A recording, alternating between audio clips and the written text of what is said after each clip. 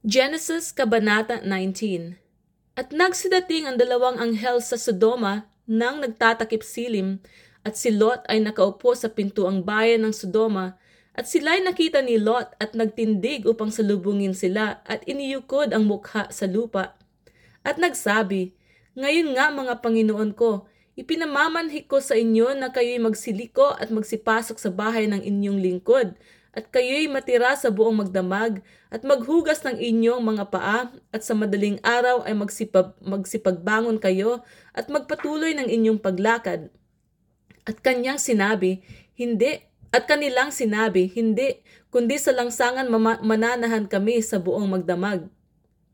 At kanyang pinakapilit sila, at sila'y nagsiliko at nagsipasok sa kanyang bahay, at sila'y kanyang pinaghandaan at ipinagluto ng mga tinapay na walang levadura at nagsikain. Datapwat bago nagsihiga, ang bahay ay kinulog ng mga tao sa bayan sa makatwid bagay ng mga tao sa Sodoma, ng mga binata at gayon din ng mga matanda ng buong bayan sa buong palibot. At kanilang tinawagan si Lot at sinabi sa kanya, "Saan na nga roon ang mga lalaking dumating sa iyo ng gabing ito? Ilabas mo sila sa amin upang kilalanin namin sila."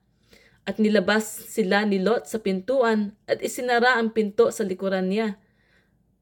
At sinabi niya, "Ipinamamanhik ko sa inyo mga kapatid ko na huwag kayong gumawa ng ganiyang kasamaan. Narito, ngayon, may dalawa akong anak na babae na hindi nakakilala ng lalaki. Ipinamamanhik ko sa inyo na sila'y aking ilalabas sa inyo at gawin ninyo sa kanila ang magalingin ninyo sa inyong paningin. Huwag lamang ninyong gawa ng anuman ang mga lalaking ito, yamang sila'y nangasasilong ng aking bubungan." At sinabi nila, "Umurong ka." At sinabi pa nila, "Ang taong ito'y naparito upang makipayaman at ibig niya maging hukom. Ngayon nga'y gagawin ka namin ng lalong masama. Ngayon nga'y gagawan ka namin ng lalong masama kaysa kanila." At kanilang ipinagtulakan ang lalaking si Lot at nagsilapit upang sirain ang pintuan. Datapwat iniunat ng mga lalaki ang kanilang kamay at binatak si Lot sa loob ng bahay at kanilang sinarhan ang pintuan. At ang mga taong nanga sa pintuan ng bahay ay mga pinagbulag nila ang muntit malaki, anupat sila nangayamot sa paghahanap ng pintuan. At sinabi ng mga lalaki kay Lot, mayroon ka pa ritong kamag-anakan. Ang iyong mga manugang at ang iyong mga anak na lalaki at babae at ang lahat ng iyong tinatangkilik sa bayan ay ipag-aalis mo sa dakong ito. Sapagkat aming lilipulin ang dakong ito dahil sa napakalakas ang kanilang sigaw sa harap ng Panginoon, at kami ay sinugo ng Panginoon upang aming lipulin. At si Lot ay lumabas at pinagsabihan niya ang kanyang mga manugang na nag-aasawa sa kanyang mga anak na babae at sinabi, "Magtindig kayo, magsialis kayo sa dakong ito, sapagkat gugunawin ng Panginoon ang bayan." Datapwat ang akala ng kanyang mga manugang ay nagbibiro siya. At nang umumaga ay pinagmadali ng mga anghel si Lot na sinasabi, "Magbangon ka, ipagsama mo ang iyong asawa at ang iyong dalawang anak na babae na narito, baka pati ikaw ay madamay sa parusa sa bayan."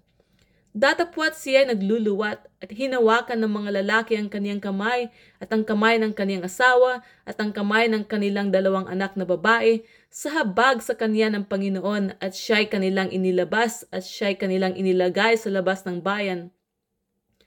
At nangyari nang sila'y mailabas na nila, ay sinabi, "Itakas mo ang iyong buhay, huwag kang lumingon o huminto man sa buong kapatagan, tumakas ka hanggang sa bundok, baka ikaw ay mamatay."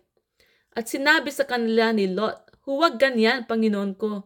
Narito, ngayon ang lingkod mo ay nakasumpong ng biyaya sa iyong paningin, at pinakalaki mo ang iyong awang ipinakita sa akin sa pagliligtas ng aking buhay, at ako'y di makatatakas sa bundok. Baka ako'y abutan ng sama at ako'y mamatay. Narito, ang bayang ito ay malapit takasan at maliit.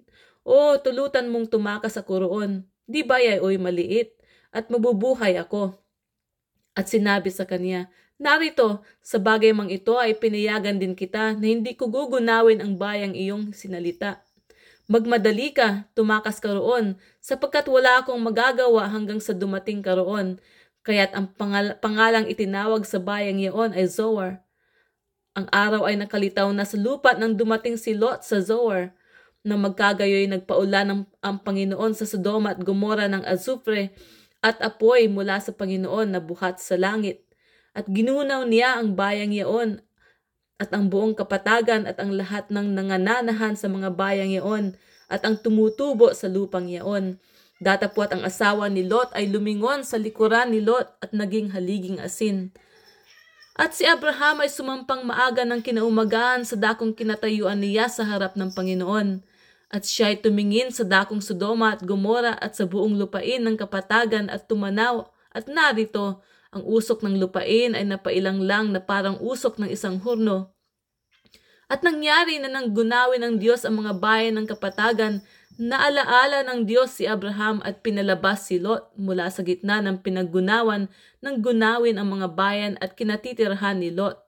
At sumampa si Lot mula sa Zoar at tumira sa bundok at ang kanyang 2 anak na babae na kasama niya, sapagkat siya ay natakot na tumira sa Zoar at siya ay tumira sa isang yungib, siya at ang kanyang 2 anak na babae. At sinabi ng panganay sa bunso, ang ating ama ay matanda at walang lalaki sa lupa na sumiping sa atin ayon sa ugali ng sangkalupaan. Halika, painumin natin ng alak ang ating ama at tayo'y sumiping sa kanya upang mapalagi natin ang binhi ng ating ama. At pinainom nila ng alak ang kanilang ama ng gabing iyon at pumasok ang panganay at sumiping sa kaniyang ama at hindi na alaman ng ama kung siya'y mahiga ni nang siya'y magbangon. At nangyari ng kinabukasan na sinabi ng panganay sa bunso, narito, ako'y sumiping kagabi sa aking ama. Painumin din natin ng alak sa gabing ito at pumasok ka at sumiping ka sa kanya upang mapalagi natin ang binhi ng ating ama. At pinainom din nila ng alak ang kanilang ama ng gabing iyon. At nagtindig ang bunso at sumiping sa ama at hindi na alaman ng ama nang siya'y mahiga ni nang siya'y magbangon. Sa ganito'y kapwa nagdalang tao ang mga anak ni Lot sa pamamagitan ng kanilang ama. At nanganak ang panganay ng isang lalaki at tinawag ang kaniyang ngalang Moab na siyang ang ama ng mga Moabita hanggang sa araw na ito. At ang bunso ay nanganak din ng isang lalaki at tinawag ang kaniyang pangalang Benami na siyang ang ama ng mga anak ni Ammon hanggang ngayon.